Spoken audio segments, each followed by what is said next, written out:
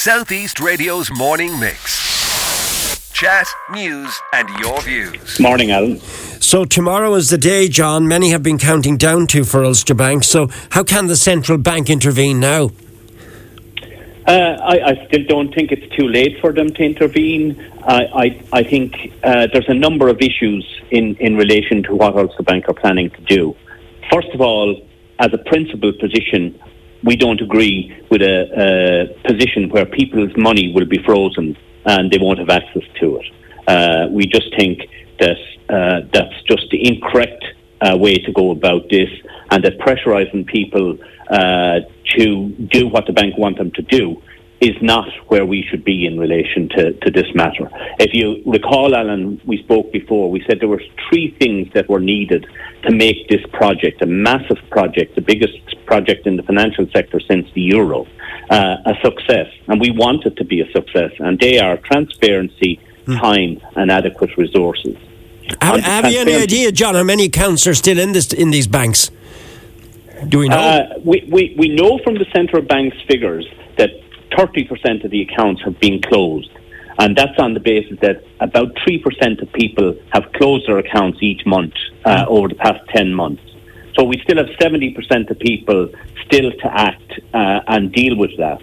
Right. And if you look at today's Irish Times, there's a gentleman who was written in to outline his difficulties in transitioning from Ulster Bank to another bank.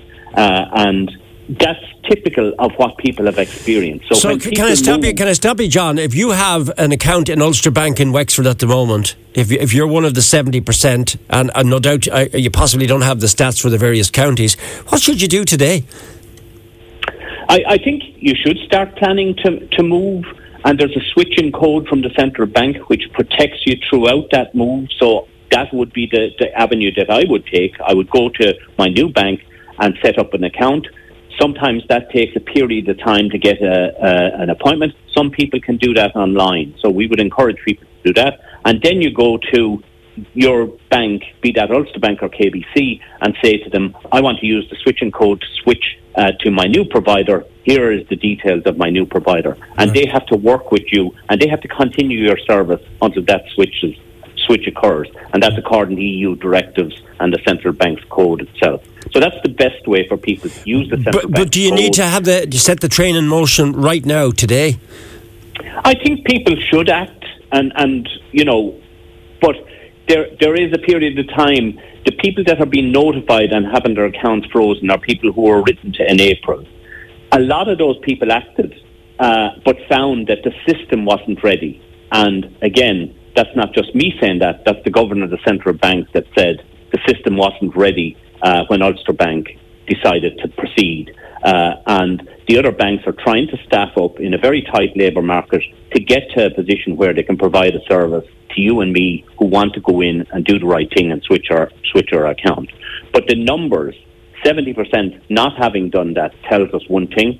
There's also a Consumer and Competition Protection Commission survey that came out last week that said for those people in the 30% that have done the right thing and moved, 60% of them had substantial difficulties in doing so. And that's borne out again by this letter in the Irish Times, which just spells out one individual's experience in relation to the change. Can you share some of that letter? I don't have it here in front of me at the moment. Can you share some of their experience of what? I can indeed. In terms of the individual talks about Ulster Bank exhorting their account holders to expedite the closure of their accounts, and he questions then, is the bank itself ready? He says, I submitted an account closure form in early October for a small charity account with no standing orders or other complications, asking for the funds to be transferred to a new bank account. The form said it would take 5 to 7 working days to close it. On October the 13th, I got a text to say that they are experiencing high volumes of requests and would deal with my request as soon as possible. And he says, I've heard nothing since. And then he questions the same question that I'm posing. Surely they should get their processes in place before they pressurise customers to submit closure applications. And that letter, I think the governor of the central bank should read and heed, right, because the system isn't ready.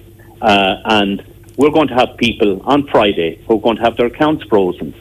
And they may have been warned and they may have been tried to move their accounts. But we just think it's totally unacceptable to freeze people's accounts. Right. So you obviously think that more time needs to be given to these customers. So again, I go back to one of the questions I mentioned to you earlier, just to reiterate it again. The central bank, the power to block all this happening, even at this late stage. So can you look at those two aspects for me, please? Absolutely. The governor of the central bank said just last week, the process leaves an awful lot to be desired. And he also said the central bank can intervene. I've written to the governor. I've called on him to intervene and to set this time frame around this move on a more sustainable basis. We all want it to be successful, but none of us are in favour of a situation where people cannot access their own money, Alan, their own money. All right, so what needs now to happen today ahead of tomorrow, Hugh? Or Jack, or John, I should say. I don't know, I called you Hugh there for a second. I'm getting you mixed up with the editor of the Irish Independent. It's John O'Connell, General Secretary of the Financial Services Union. So what now needs to happen? I think a more realistic time frame needs to be approached. I don't think anybody's account should be frozen tomorrow. I think we continue to work and encourage people to switch their accounts, and we are 100% supportive of an orderly transition for Ulster Bank customers to whatever bank or institution they choose. But they have to be treated with dignity. People, Alan, are time poor, right? They're time poor. So if you've taken a day off, and there's anecdotal evidence to show that, again, I reference our friend in the Irish Times, if you take time off to do this, and you find that in the day you took off, that you just didn't manage to get it all completed because it's quite complex, well, you should be allowed more time to complete it. You've acted in good faith, but people are reluctant to take more time off when the process itself is so challenging. Southeast Radio's morning mix. Chat, news and your views. Alan Corcoran.